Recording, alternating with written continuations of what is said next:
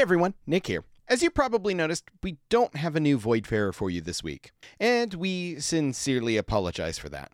It is due to a number of scheduling factors, mostly everyone just getting busier in the summer, but also because I'm in the process of buying a house. Hopefully it's not an elaborate prank.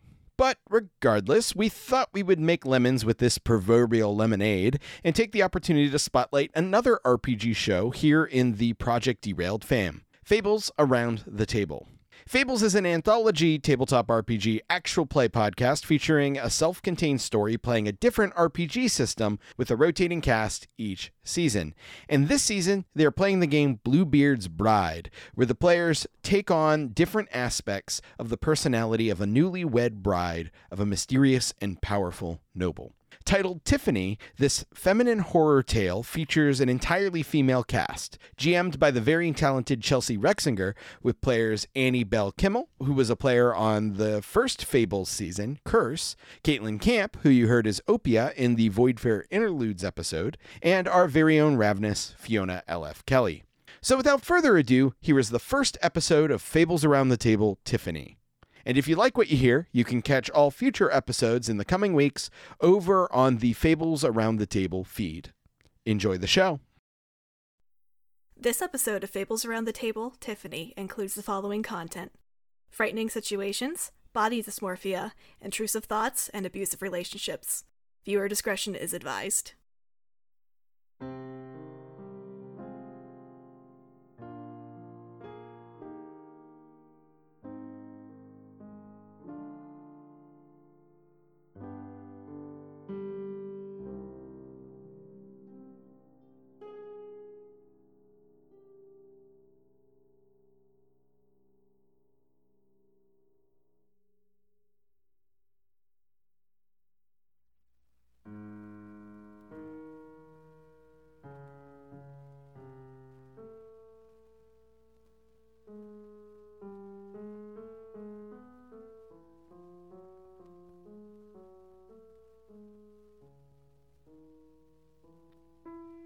Once upon a time, there lived a lord whose place was so splendid and so richly furnished that even the sultans could not be compared with it.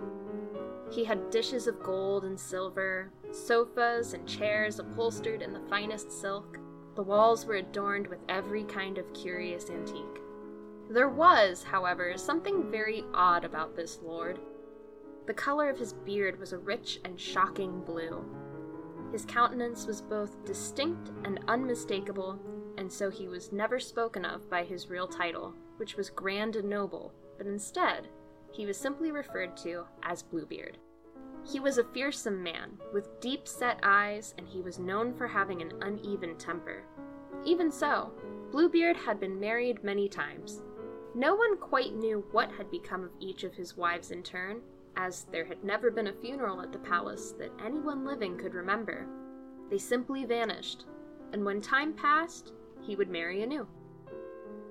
One day, Bluebeard went hunting in the countryside near his estate.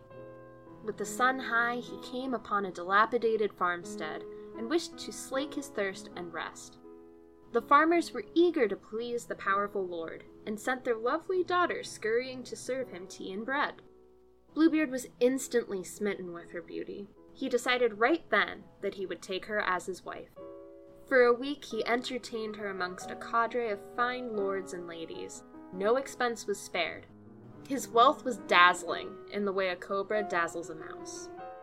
After that single hedonistic week, Bluebeard came to call with a marriage proposal. Bluebeard scared the young woman, but she couldn't let her family languish in poverty. And besides, maybe his beard wasn't quite that blue. She accepted his proposal. In short order, they were married at the palace. Such a sight it was! 1,000 white lilies decorated the pagoda for the ceremony. Delightful incense burned throughout the night. The young bride awoke the next morning in her bed, alone, her marriage yet unconsummated. This caused her some amount of anxiety, yet also relief. She was escorted by a servant to the dining hall, and there she found Bluebeard breaking his fast. He greeted her cheerily and bade her to eat. Bluebeard informed her that he had received urgent news and must leave at once on a journey of much importance, and would likely be gone many weeks. To console her, he kissed her affectionately and gave her the keys to every door in the house.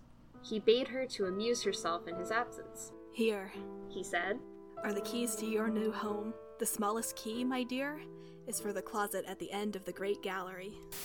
Open everything. Go everywhere. Save this one little room. I forbid you to use that key. The bride promised to faithfully obey his orders. She stood waving to him from the palace gates as his caravan of camels and horses kicked up a trail of dust as they departed. Tiffany, sweet Tiffany, you wake up alone in your bed, cushioned by softness you didn't think was possible. You realize you're still in your wedding dress, white and beautiful, though you can't help but feel it clashes against your body. As you walk through the halls and down to the foyer, you can't help but feel the house around you seemingly twist and warp, its walls foreign, its floors alien. Everything about it feels so unwelcoming. The bumps and thumps of groundskeepers echo basely from all directions, making you feel like you're being watched. You stand at the base of the ornate staircase in your bare feet and take a deep breath. You might feel out of place, but this is your place now, no matter how wrong it feels, no matter how wrong you feel. You grip the keys to the manor, left to you by your dear husband, Marley. It's time now to see the luxury that's been bestowed upon you. So, sisters, how do you feel about your husband being called away immediately? I feel like the virgin was sort of like heartbroken and disappointed, but isn't going to like say anything about it. She's going to try to like keep a smile on her face as much as she can in front of Bluebeard, and as soon as she's alone is sort of like dejected with what feels like rejection, but she sort of like maybe somewhat logically knows like isn't. I would think that the witch is also disappointed, and also, I mean, I would say she's mostly disappointed, but kind of excited to explore. Like, even though he's gone, he's given her this gift to kind of see the house and stuff. Yeah. Bit of a freedom that she wasn't expecting to have. What's the end of this feeling like? Suspicion.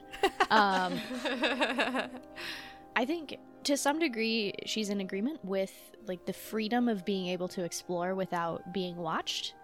That's certainly very nice, but she's also wondering why he had to leave so suddenly and where he had to be, and why isn't spending more time with us more important than whatever else this is. We just got married. Mm. Did it have to be right now? Exactly. Question, do we know, like, what he does, or are we just like, oh, he's a merchant, that's all we know? You're aware that Marley is like just like a rich dude. So he does business TM. Okay. Like you can probably guess that it's like through doing like rich people TM stuff. Yeah. He's doing a business. It's like on a soap opera when the people are running business. You don't know what the business does. It's just business. Mm-hmm. It's very important. Yeah. That businessman. Yeah. Okay. Well, now that I know where all of you stand, let me tell you who starts with the ring and control of Tiffany. Oh, man. So based on the presents that each of you gave Marley, Bluebeard, in our wedding ceremony, the virgin will start with the ring. Oh, this is interesting because I feel like a lot of the virgin still feels like she's a guest. So I think that she's sort of being like pushed by her sisters to like actually explore, even though she's like, we're gonna get into trouble, even though you know it's her house. It's very like Manderly, you know, with like you know, our protagonist wandering around. But yeah, she does in fact go with her key ring. Yeah, so you approach the first door. What does the key look like? I think that the first key, she's going to choose like a simpler key. So it's like a pretty standard brass key with like a little ring on the end to put on the thing, but it might have honestly even been the first key in the ring. How does it feel in your hand? I think that it feels like weirdly heavy to her. So in addition to maybe the key being heavy, she kind of wonders if it's in her head of this is also bearing the weight of some responsibility of being the lady of the house now, but it does feel like very heavy to her, and the other keys hanging down on the ring also feel very heavy. Like she's not used to its weight yet, and she like sort of wonders to herself if she will. Okay. Alright, so you take the key and you put it into the keyhole, and it clicks very loudly as the door opens up. The weight that you feel in the key feels completely transferred to the door. As you push it open, the door is this, like, dark wood. It might even be oak, so it's, like, fancy and antique looking. Well, I guess antique to us, maybe not in Tiffany's time, but... but you push it open, and this is a parlor. You imagine that many a few nobles have had tea in this room. It's got this air about it that's very, like, pristine. We would look at it as if this is, like, definitely someone has painted this room. This room has been painted and is hanging in a museum. It's got ornate furniture with curved feet. There's a fireplace that's the center of the room. Well, not the center, but the center of the center of attention, I suppose I should say. And it's got a warm fire burning underneath it. Above the fire, there's a painting with a beautiful woman lounging on a chaise lounge. What else should be in this room? By each chair, there's a very ornate, like, Victorian glass lamp that is... It almost looks too expensive to touch. If you breathe incorrectly, you think it might fall over and break, and you'd be out, all this money. Mm-hmm. She's avoiding those. she's so I think that what the Virgin does here is she sort of like timidly enters the room. Upon seeing the vases, she doesn't trust herself, and she decides to steer clear of those because, of course, like the last thing that she needs is the first thing that she does is she breaks some like irreplaceable vase that that her husband is like so attached to. So I think that she's sort of like, in my mind, those are kind of in the center of the room, sort of like a seating area. Yeah. And she's going to go on the outer edges of the room and probably stop to examine the painting, because that you can sort of examine from far away enough that you're not going to break anything, but it's sort of like arms tightly at her sides, like clutching onto the key, looking around the room. Right. Well, she does notice that on the outside of the room, that she didn't notice at first, is that there seems to be, like, taxidermy animals. Like, that seems to be the vibe of this. Okay, so it's like a trophy room? Yeah, just okay. along the sides. But as she looks at the painting, she notices that this woman looks surprisingly like Tiffany. Okay. Yeah, I think she's going to sort of almost absentmindedly like stroke her own hair, which I'm imagining as being at least partially down. And like as she looks at the painting, being like, that's like weird.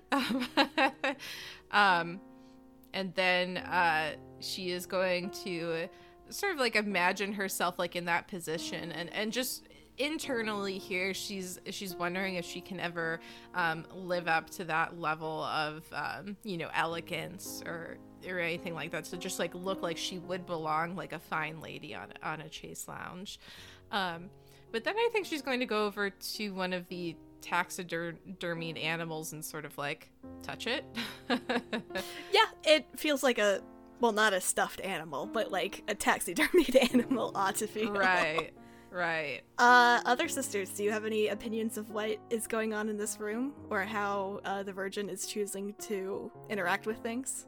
Actually, no, because my first instinct was to inspect the painting, so that was where the witch's interests were, so... Same, except the Animus wants to know who this woman is. How do you feel about the Virgin's thoughts about the woman in the painting? I think, to some degree, there's a sort of annoyance that we don't feel like we belong yet, but an understanding at the same time. We've only just gotten here. and this is all very new and this is very fancy. But I guess the Animus takes a little offense at the idea that we are uncomfortable with it because of course we can be this woman. But the Virgin like passing over looking at who this is a little bothersome. I don't think she really cares about the taxidermied animals. That's fair. Yeah. Okay. So it sort of seems like the other sisters are sort of pushing her to be like, hey, who's that person? Mm-hmm. So she's going to, after, touching one of the taxidermied animals, she is going to go, back to the painting and lean a little bit closer and see if there is, an inscription anywhere on the frame or any sort of hint in the painting as to who this is. So would you say that you are investigating a mysterious object? I would say that I'm investigating a mysterious object. Then you may ask 2 of the following questions. Whose item is this? What memories does this item hold? What about this item is odd or uncanny? And why does Bluebeard keep this item? I can pick how many you said, 2? 2. So I think that why does Bluebeard keep this item is sort of the number 1 thing for her. What's sort of odd and uncanny, I think that she already thinks that she knows, is that they look similar. And what were the other 2 questions? Whose item is this? And what memories does it hold? So I think we're going to go, why does Bluebeard have this and what memories does it hold? Okay. So Tiffany looks at this, and as she's taking in the rest of the room, she notices that this woman who looks very much like Tiffany is laying on the exact same chaise lounge that is in this room. And the longer she looks at it, she gets the feeling that the artist was in a couple different states of mind while they were painting this. There are parts of it where the detailing is very tight and realistic and feels very, precise, I guess, is the word I would want to use. Or parts of it are very clearly trying to be as realistic as possible. And there are other parts where it starts getting a little more loose and I'm trying to think of big kid words. almost like more sketched out rather than Yeah, not that she's manically paint or whoever painted this is manically painting it and not paying attention anymore, but more the artist is kind of losing their sense of reality about what's happening. Okay. And you notice where these things are happening the most are actually on the body of this woman. You notice that her hands are very dainty. You can see her fingernails, you can see the exquisite detail done on her hands. But the area around her breasts are a little more imaginary. Her proportions seem a little stranger.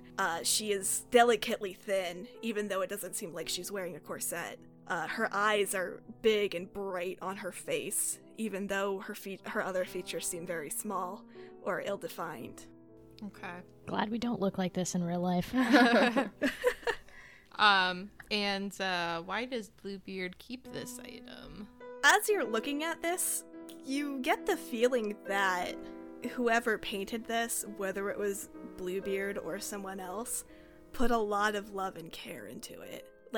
Whoever created this was very passionate about painting it. And the more you kind of look at it, you can feel that passion kind of looking at you. But that intenseness seems to not go away. Tiffany starts to feel like she's being watched, and she sees that the woman in the painting is now very intently looking at her. She is going to back up because that sort of freaks her out. And I think that because she is scared, she is going to pass the ring onto the witch. Onto me. Yep. She's like, nope, don't want this. Would you say you are shivering from fear? I would say that. Tell me what you are most afraid will happen. I think... Okay, so we pass the ring and choose one? Yes.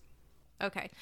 So I think that she is most afraid like, it's almost like a childlike fear, like how kids will sometimes get really, like, super afraid of something random and it doesn't, like, quite make sense. I think that she's afraid that this woman is going to reach out of the painting and, like, pull her in. Ooh, okay. I like that.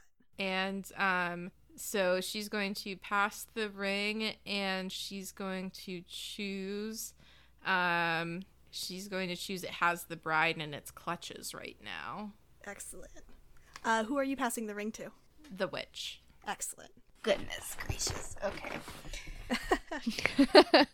So Tiffany backs away, afraid of the sudden eye contact that she has with this painting. And sure enough, she does see the woman start to move in the painting. She doesn't realize what's happening at first. She, due to the kind of erratic nature of parts of the painting, it almost, like, Tiffany blinks her eyes and is like, whoa, that can't possibly be real. But surely enough, the woman from the painting reaches out, not only from the painting, and pulls herself from it and tumbles down onto the floor in front of the fireplace.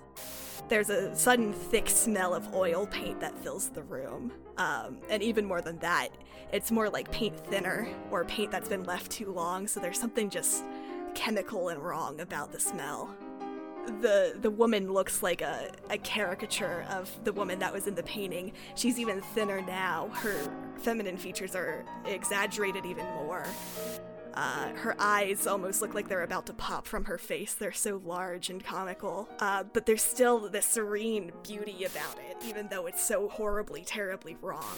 I'm trying to think. I think that would freak even the witch out a bit. I think she knows what's going on in the situation.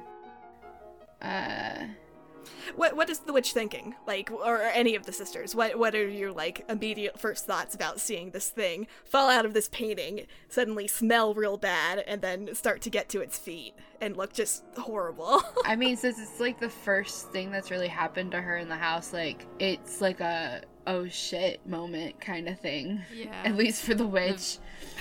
Yeah, the virgin is basically yelling to the others to just run, like, especially the witch. Where the animus is looking for something nearby that she can defend herself with. Yeah, fight or flight. That's what we've got. We did it, guys. Pack it up. Yeah. We're done here. Yeah. So I think that, oh gosh, do yourself with violence. I'm torn between either dirtying myself with violence or crying out for help. Because I think with it being the first one, I think that Tiffany or the witch would back up as far as she can, probably bumping into those very nice glass faces, crying out for help, because this is something that even with her experience making charms and stuff, this is a whole new level of supernatural goings-ons. Excellent. So to confirm, you'd like to cry out for help. Yeah. Okay, I need you to roll for that.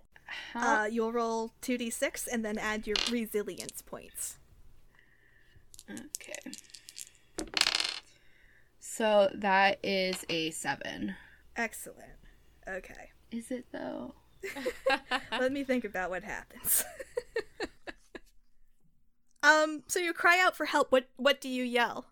I think first would just be a general cry out of alarm, and then she would probably just scream, Help me!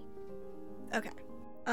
So you back away and look around and cry out. This woman is even horrible to look at. You shield your eyes from her.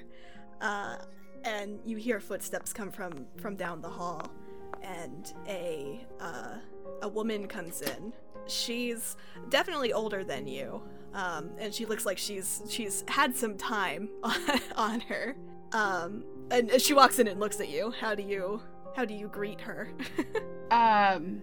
Probably just with Help me! I don't understand. and pointing at where this woman has crawled out of the painting. The woman, like, sighs and shakes her head and looks up to where Tiffany's pointing, and she looks back to her. What do you want me to help you with, my dear? Do I still see? When she looks back, Tiffany can see the creature still standing in front of her, but she has also reappeared in the painting. So Tiffany is not exactly sure that the servant here can see the creature here.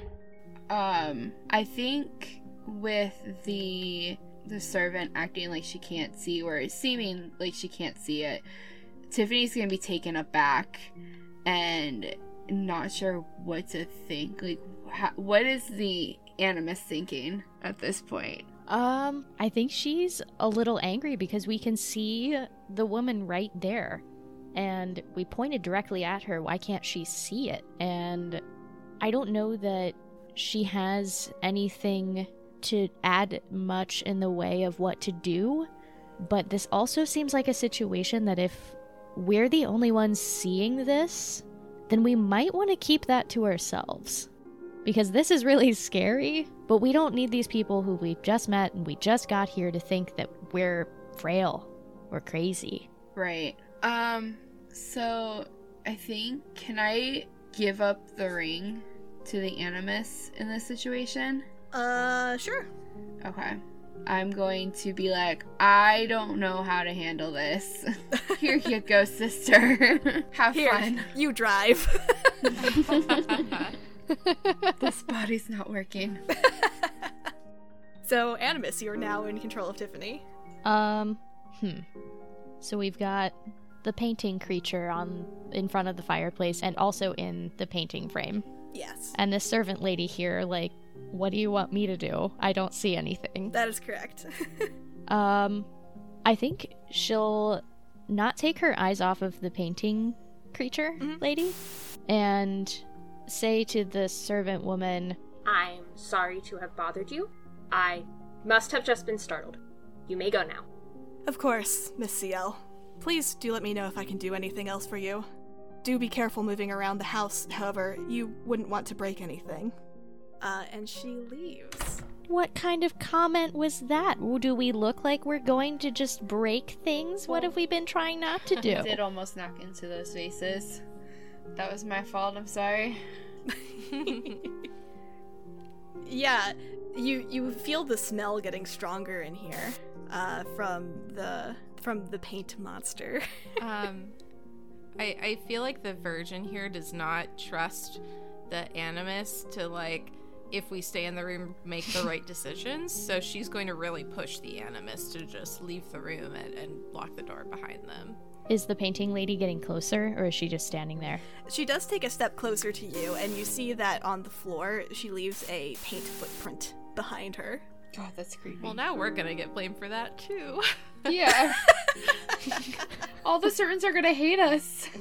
So she takes a step and she leaves this footprint, and the longer it seems that she stays out of the painting, the more distorted and kind of warped she gets. This big smile starts to form on her face with these lush, beautiful lips. They're painted with this beautiful cherry red that look like they're perfect for kissing. Her eyes still big and innocent looking at you. She keeps smiling bigger and bigger until she reveals this toothy grin.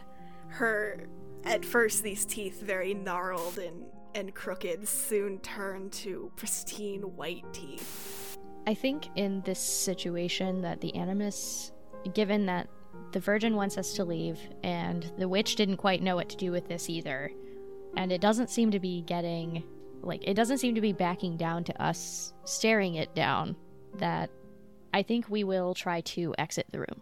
Okay, let me ask you this first of all.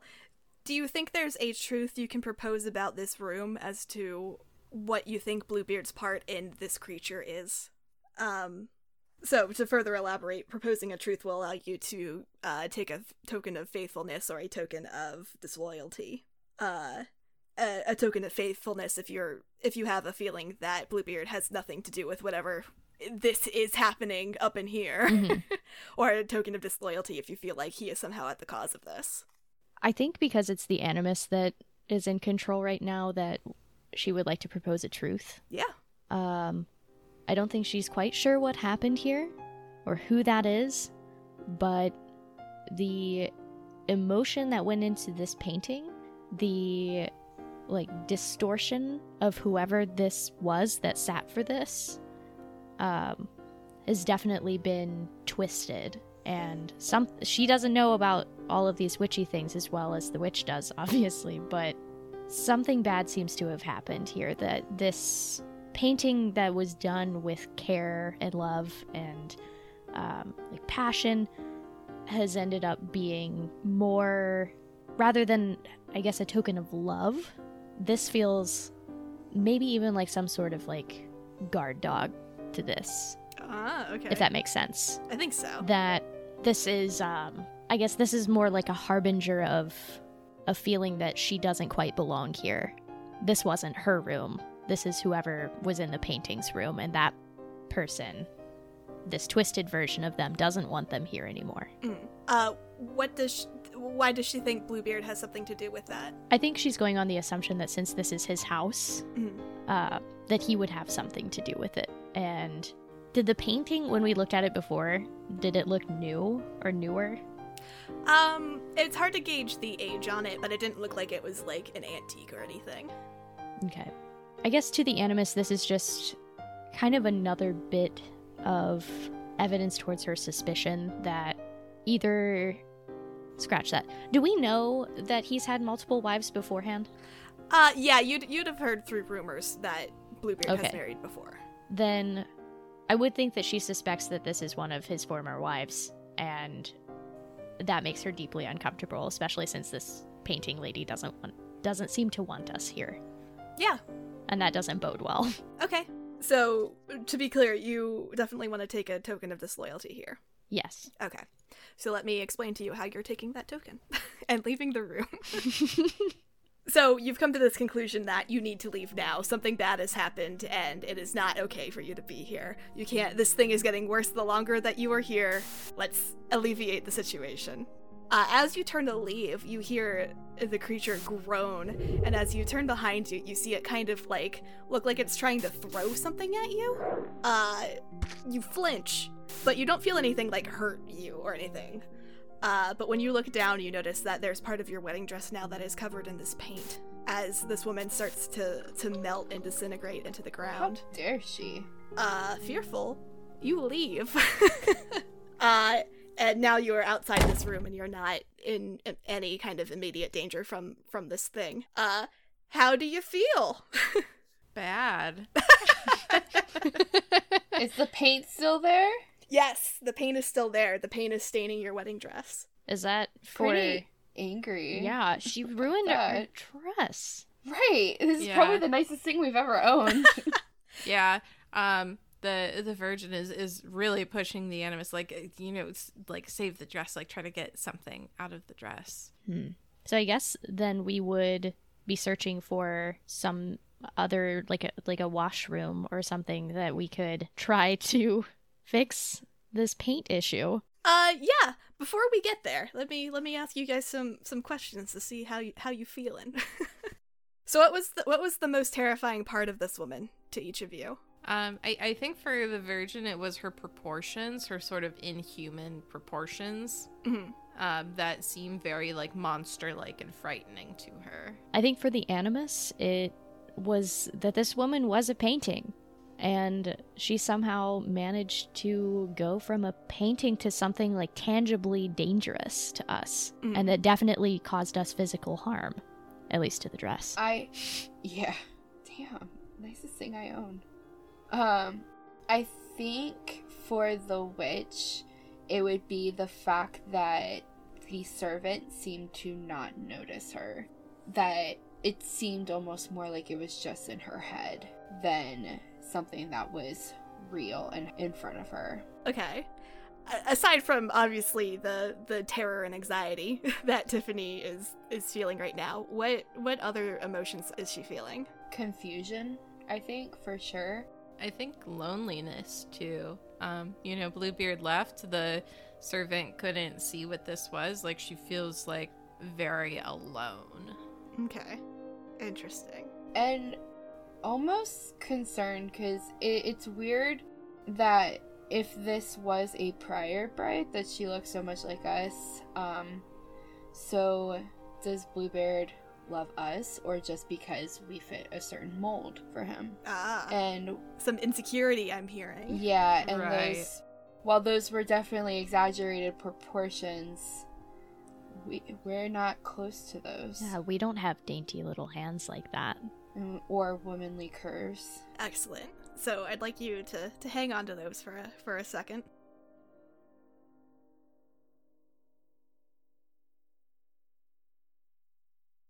Hello, listeners. Groundskeeper Chelsea here. You've made it through the first room of our playthrough of Bluebeard's Bride, published by Magpie Games.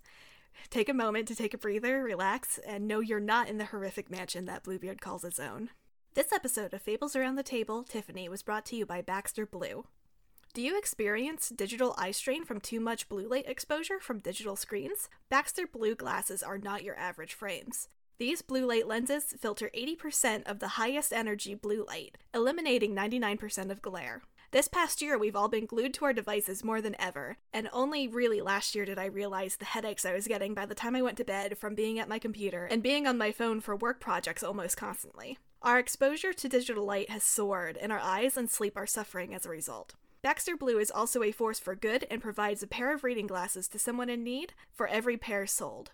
This is eyewear built for the digital age, and Baxter Blue is giving our listeners 10% off your next purchase of blue light, sleep, or kids' glasses. Click the link below in our show notes for your exclusive discount. This is the sign you've been waiting for to invest in blue light glasses. We know you'll love your Baxters, and we know you will feel the difference.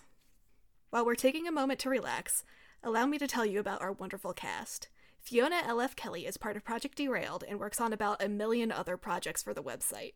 As well as being the showrunner for Fables Around the Table, she is also a player on Tales of the Voidfarer, a D&D 5e podcast featuring the world of Spelljammer. She's also the host of movie podcast Big Streaming Pile, where she and a co-host talk about bad movies on streaming services. And if that wasn't enough, she's also a writer, and you can find all of her projects she's working on at any given time at Fiona L.F. Kelly on Twitter. Annie Bell Kimmel is a friend to the show and is making her second player appearance on Fables Around the Table. You'll know her as everyone's favorite aunt, Penny Rookwood from Fables Around the Table Curse. She's also a part of Two Bookish Babes, a podcast that talks about YA literature. You can find them on Instagram at Two Bookish Babes. Caitlin Camp is back again this season to provide her talents to another game. She was on previous Fable season Lost as Detective Posey Drew Fisher. You can often find Caitlin hanging around the Project Derailed Discord server discussing plants and bug life. The voice of Tiffany is played by Anna Kolar, who has provided her voice to many other Fables seasons, including Curse and Lost. A new bride herself, she was able to bring those emotions to her performance. A thank you to Tom Goldthwait for writing and recording the themes for each of the sisters, as well as a waltz for the bride. Tom was able to take my silly ideas and spin them into the compositions that you will hear haunting Tiffany throughout the podcast. And finally, I'm Chelsea Rexinger. I do lots of work for Project Derailed, including asset creation for the podcast and being the server fairy on the Discord server. I've been on almost every season of Fables Around the Table, so if you like what we're doing here, I urge you to give all of the other seasons a listen. If you'd like a really quick sample of all of the things Fables can be, I suggest starting with Firelight, a collection of spooky Halloween-inspired horror one-shots. Other than Project Derailed, I am also part owner of Plot Kindling Candles, a candle shop where we make soy wax candles inspired by your tabletop characters. My favorite project we've done so far was for a whole party of characters from a campaign for Monster of the Week. Visit our shop at etsy.com/plotkindlingcandles to start the process for making your own custom candles today. And finally, Project Derailed now has a Patreon. If you enjoy our content and would like to support a creator online, please think about pledging to us. Pledging will give you access to special channels in our Discord, access to extended retrospective episodes, and even a whole bonus podcast where you can listen to Nick, Tom, Fiona, and Chelsea talk about the things they've been working on for the past month. Support the website and the podcast at patreon.com/projectderailed. Now that we've had time to take a breath, why don't we get back to the podcast? And Animus, you have the ring, so you may describe the next key to me. So we're looking for a key that looks like it might go to like a washroom or something similar. So I think she's going to look for and then find a key that looks like it's silver, but the tarnish on it has been rubbed away by people's hands on the end of the key. So it looks like it's had more use. And the end is a wide oval shape. And the teeth of the key it's just one simple tooth. And it seems like maybe this might be one, given that it looks like it's used frequently and the simplicity of it, that this would go someplace that maybe everyone would need to find eventually. Okay, so you take this silver key and you push it into the door and it clicks. Once you open it, the first thing that you notice is that you're hit with the smell of soap and cleaning. When you enter, you see that you're entering actually a dressing room. There are beautiful ornate armoires lining the walls. They look like they could be well, I guess they'd have to be hand carved, huh? But they've got like filigree on them, and they look like they're like heirlooms. There are there closets at this time? I mean, I'm definitely picturing the armoire from Beauty and the Beast, so. Yeah, I think typically there might have been like a separate little room that you could do all your like very intimate business in, and sometimes that included like the clothing, but I think it also was used for having a servant nearby. Right. Here's how I want to share what I want to share. There's an armoire that's open and you can see inside of it. Mm-hmm. That's how I'm doing it. All right. Inside you can see these very beautiful dresses, materials that you don't think you've ever seen before in your life, but look like they're even softer than the bed you woke up on. There's fancy seating, much like there was in the, what did I call the other room? The parlor. The parlor, yes. I know the things that I'm saying. I got your back. There's fancy seating like there was in the parlor, still very, like, ornate. Tiffany still feels very out of place in this situation. And there's dressers and things to keep clothes in. Tiffany notices that there's also an antique-looking jewelry box, like one of those little jewelry armoires that are standalone by themselves. And sort of the biggest feature of this room is this tall mirror, and it's one of those mirrors that has the center panel and then two other panels coming off to the side so that you can see yourself from different angles. And this thing looks like it's surrounded by gold. It's got these really beautiful curves going up it and the filigree on the top. Like this mirror looks like it's very expensive, like it's worth more money than you've seen in your entire life. I think because we do have paint spatters on our dress, we're gonna go to the mirror and see how bad the damage is. Yeah. So you look at yourself in the mirror, mm-hmm. and you see that there's kind of like where the paint has hit your dress is on the foot of the skirt. Mm-hmm. And it's almost horrifying the way that you're looking at. It almost looks like the paint is trying to crawl up you, or like somebody has been laying on the floor and is trying to like pull themselves up on your dress. That's sort of like the shape of the paint splatter down to your leg, basically. Oh, that's horrible. That's really scary, actually. Is it growing? It's not moving or anything, but that like it looks like if I dipped my arm in paint and tried to pull myself up on a dress, like that's the shape of where. That's so scary. Yeah, it's not moving. It's not like dried or anything, but it's not moving. It's not crawling up you. It's just paint on your dress. Ugh. Well, how are we supposed to get this out? Look and see. Is there like a separate door that's kind of like hidden that seems more like a servant's entry or anything? Yeah, there does seem to be another door like that. Can we check it, see if maybe they have like basic supplies in there or something? Maybe there's a wash basin through there. Yeah, okay, yeah, you open the door and you do see like there's a little work area there for cleaning, or where laundry might be taken before it's officially taken down to like a laundry room for washing. But yeah, you find like the chemicals and stuff in there that might be used to take paint out of things. Definitely try to use those. I was gonna say, I guess she would look for something more familiar to see if there is anything that she could use to get this out, but I think her attention is also divided because of the beautiful dresses and this nice standalone fancy jewelry storage piece of furniture thing. And also wanting to make sure nobody's following her in to see this giant splendor. Yeah, and are there any paintings in this room? There are not. Yeah. Good. No more paintings. Safe Yeah. for now. Sigh Yeah. of relief for no paintings. Yeah, she also wants to keep it away from the servants so they don't tell, like, she wants to get it out before anyone notices, I think, so that they don't tell Bluebeard, like, oh yeah, she spilled something, like, all over her dress. Yeah, what if he thinks that we're not, I don't know, like serious about this? We're suspicious of him, but that doesn't mean that he needs to be suspicious of us. Exactly, yeah. Right.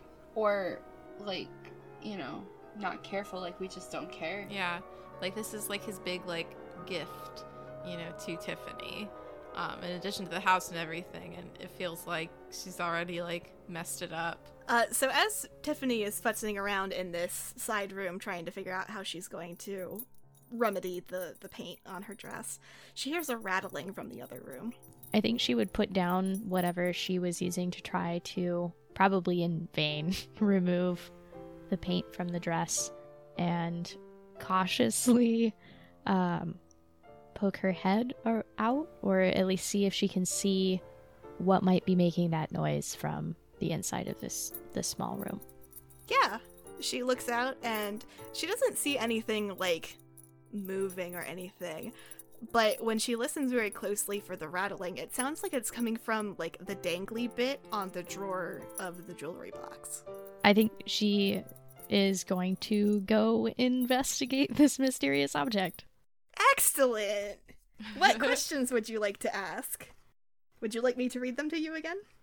I have them here. I think she would like to know, Well, here's the first question. Do you open the drawer? I think, yes, we're gonna open the drawer first. Okay. Well, inside, let me tell you more about the mysterious object you may ask questions about. Yay! There's a pair of really beautiful earrings. There are blue gems in these. They're kind of like dangly boys. But the gems in these are like so exquisite and like shine, even though the lighting in this room is not great. It feels like they're shining and piercing right through your heart. The quality is just so beautiful. Okay, so I think that helps. I think the Animus would want to know whose item is this, and because the drawer was rattling, I think she would want to know what about this item is odd or uncanny. Yeah. Also, we'll say for the sake of fun that Tiffany totally has your ears pierced and could put these in if she wanted to. Nice. No, that would cause blood magic. She didn't. So, Tiffany picks them up, and she definitely feels like a woman of high status has probably worn these at some point. Somebody who was very respected and powerful. There's a radiance coming off of them that even if Tiffany were to wear these, that she would have this great power come off of her, and that she would be given respect and kind of be people would be in awe of her due to the energy coming off of these earrings. How tempting. Yeah, put them on. Do we have any reservations about putting them on? Because I think these might go well with our necklace, and Yeah, that's... maybe it'll take attention away from the paint on the foot of this gown. Yeah, that's the Virgin's thought, that, like, if she puts these on, she might be putting herself in a position that she seems more like the lady of the house, so she can sort of, like, postpone the problem a little bit, if it has to do with the dresser. Maybe that'll help her get the confidence to tell one of the servants, like, you have to take care of this and make sure it's clean. The witch just thinks they're pretty and has wanted to put them on as soon as she saw them. There's that aspect too, for sure. Which is like, those are mine now. Yes.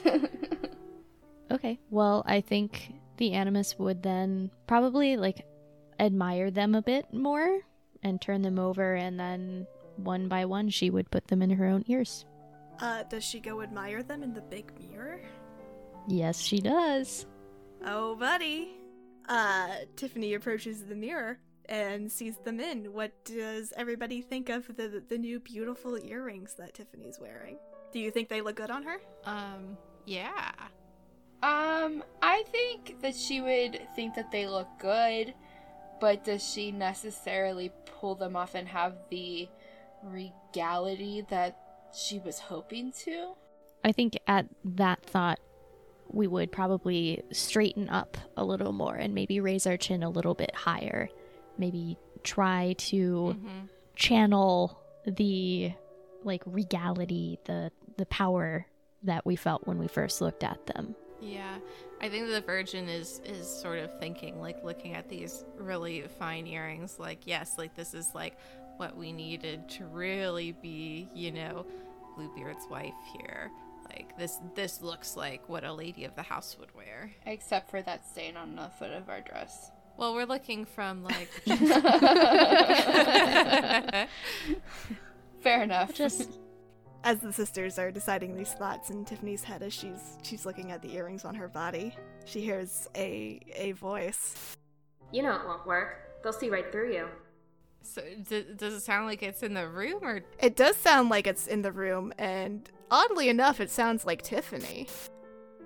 I think she'll spin around and see. She sees no one behind her, but the voice continues. I'm right here. You don't have to look that hard. And it sounds like it's coming from behind her now. She'll look back at the mirror again. In the mirror to each side, in each of the side mirrors, is a reflection of Tiffany that is smiling a little uncannily. She looks unimpressed. What? Have you never spoken to yourself before?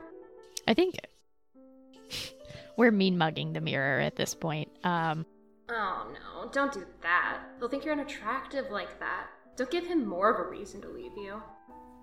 Who are you to say something like that? Well, clearly I'm you. But don't worry, I can do you so much better than you can. And she kind of softens herself, and she looks very pretty compared to Tiffany's current frump face.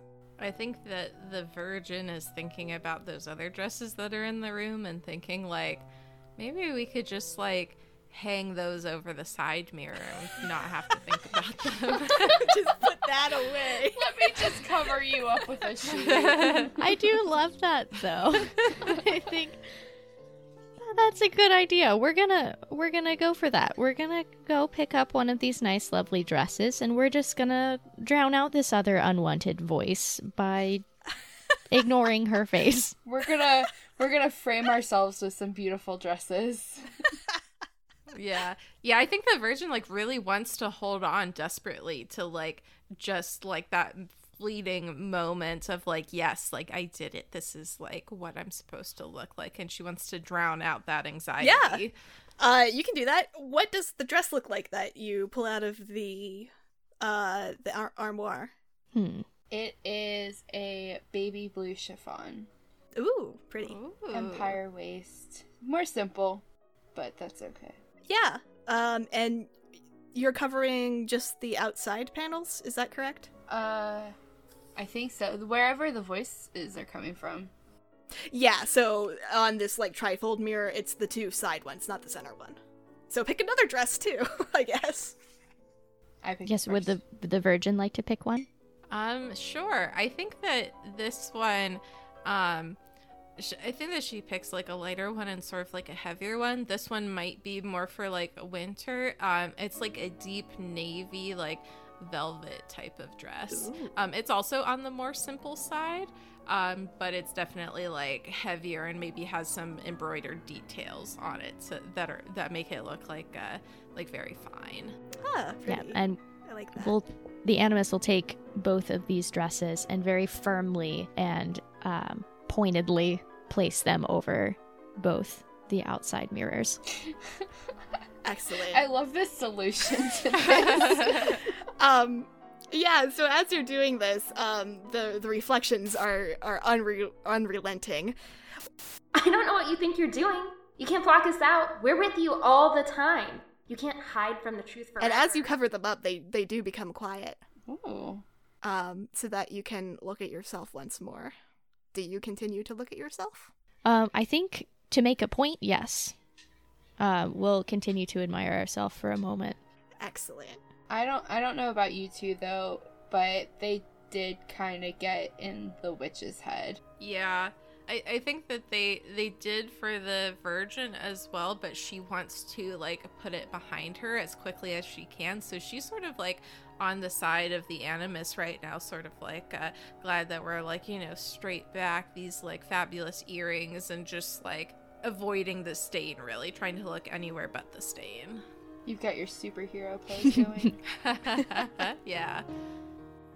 So as Tiffany gazes upon herself and the beauty of these earrings and trying to convince herself that this is where she's supposed to be, there's a sudden rip as the dresses are ripped forward, and the two reflections lean out of the mirror. They no longer look like Tiffany. They look horribly mad. They've got gnarly teeth coming out of their mouth, but the smiles never fade from their face. Their eyes are wide and glued to Tiffany. You can't hide from us. We're always here. We will never let you forget what you are. I think... So they're just leaning forward? Yeah, they've torn the dresses in half and are now leaning through the mirror. Okay. They're not, like, outside of it, but they're, like, their head is poking out. Like, they're leaning through a window. I think the animus would remove her gloves, and... Are we about to have a duel? This is hard for me as a person who's not definitely like inclined to the fight part of the situation, but yeah. I feel like she definitely is, but you're okay. Can I make a suggestion? Yes. My initial thought was to do something like try to close the trifold mirror and trap them in, or do something more to the glass than even them, because they're coming out of the mirror. But that was my thought. But you are leaning towards dirtying yourself with violence. Is that what I'm hearing? Yes. Okay. That is perfectly fine. So I think I would like to do that, and with the gloves literally being off, she would take the witch's suggestion and just move to, well, fine, if the dresses aren't going to like keep this person quiet, then we'll just shut the mirror. Sure. I need you to roll your dice and then add carnality.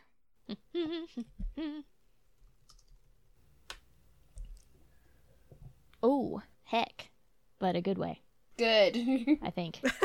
Where'd my thing go? Ooh, I get a +1 to carnality. Excellent. So that is an 11. Wonderful. Yeah, so Tiffany is, I imagine, a little jarred, having these dresses suddenly rip and have these two spooky faces sticking out. But you step back and you're like, I can't, we're not doing this anymore. And you take the sides of it, and with all of your strength, you push them closed. And you hear this big thump and snap as the mirror is suddenly closed. And in fact, you push it so hard that it sort of starts to fall forward from you. You're able to move out of the way as it falls mirror first down onto the floor. So now it is flat on the floor. It didn't break, did it? It didn't make a sound that sounded like a mirror breaking. That's good. I'm sure it's fine. Yep, it's fine. We should probably rush out of this room, too, before the servants notice us causing destruction in every room. Yeah, we should probably go now. Animus, can you propose a truth about this room? I don't think so. I think these seem like reflections of our own insecurities. And it's hard to attribute that to anything but ourselves, especially given the state that we were in when we came in. Okay, so you think your husband has nothing to do with whatever this was? No, this seems like, albeit a more supernatural way of going about it, it just seems like this is more of, I guess, an outward reflection of our inward insecurities. So then... But we're gonna shut those right down. Yeah. So then, would you say that this room makes you more loyal to the things that the things that Bluebeard has said to you?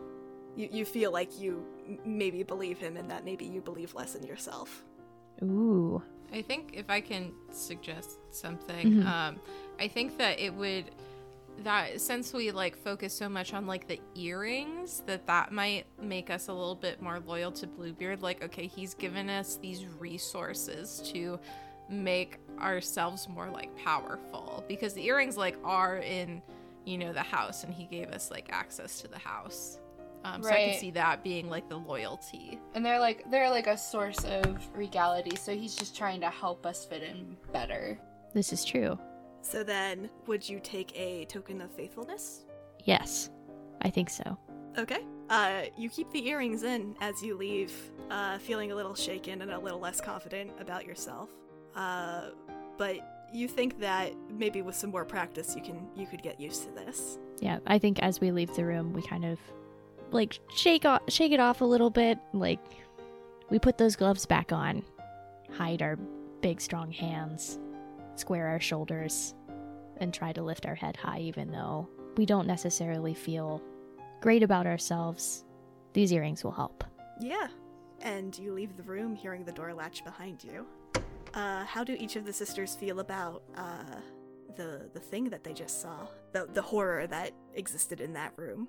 I think that weirdly it made like the Virgin feel very hopeful, because she like knows herself. She knows those insecurities already, but the fact that she was able to sort of like defeat it and still come out on top, I think makes her feel like maybe I can do this, even though I like hear those things about myself and it was those things made real.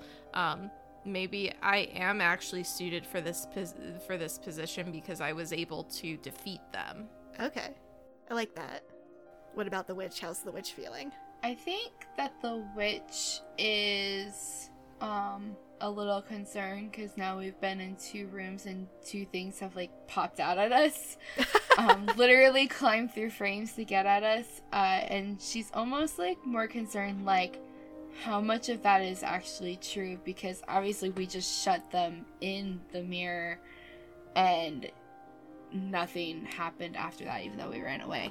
But I think that those insecurities are definitely ringing really loud in her head, but at the same time she kind of like the Virgin, like she knows them and recognizes them, but they're not as painful today because she has one more piece of armor against them in the earrings. Okay. Interesting. And does the Animus have any final thoughts? I think the Animus is in agreement with the witch and the Virgin. The only other thing I think that she would have to add is that these insecurities, they're dangerous.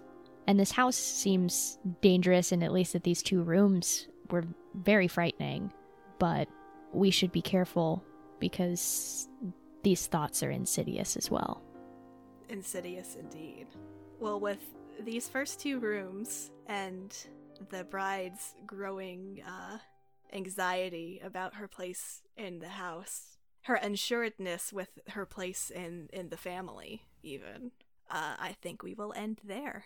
Yay! Are you guys all spooked? Yeah, I did not like that oil monster thing. The oil painting was really creepy. Good. That one, like.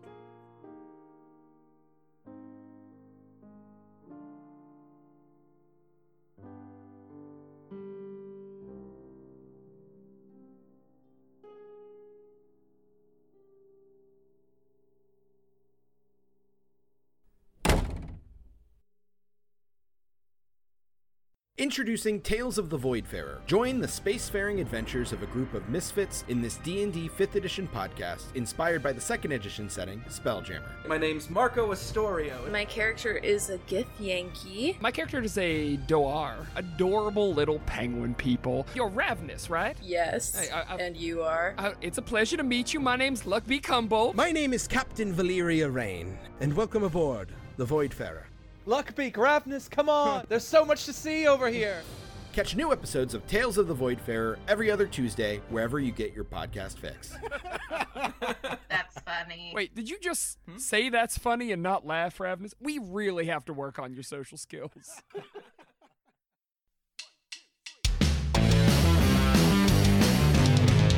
ProjectDerailed.com.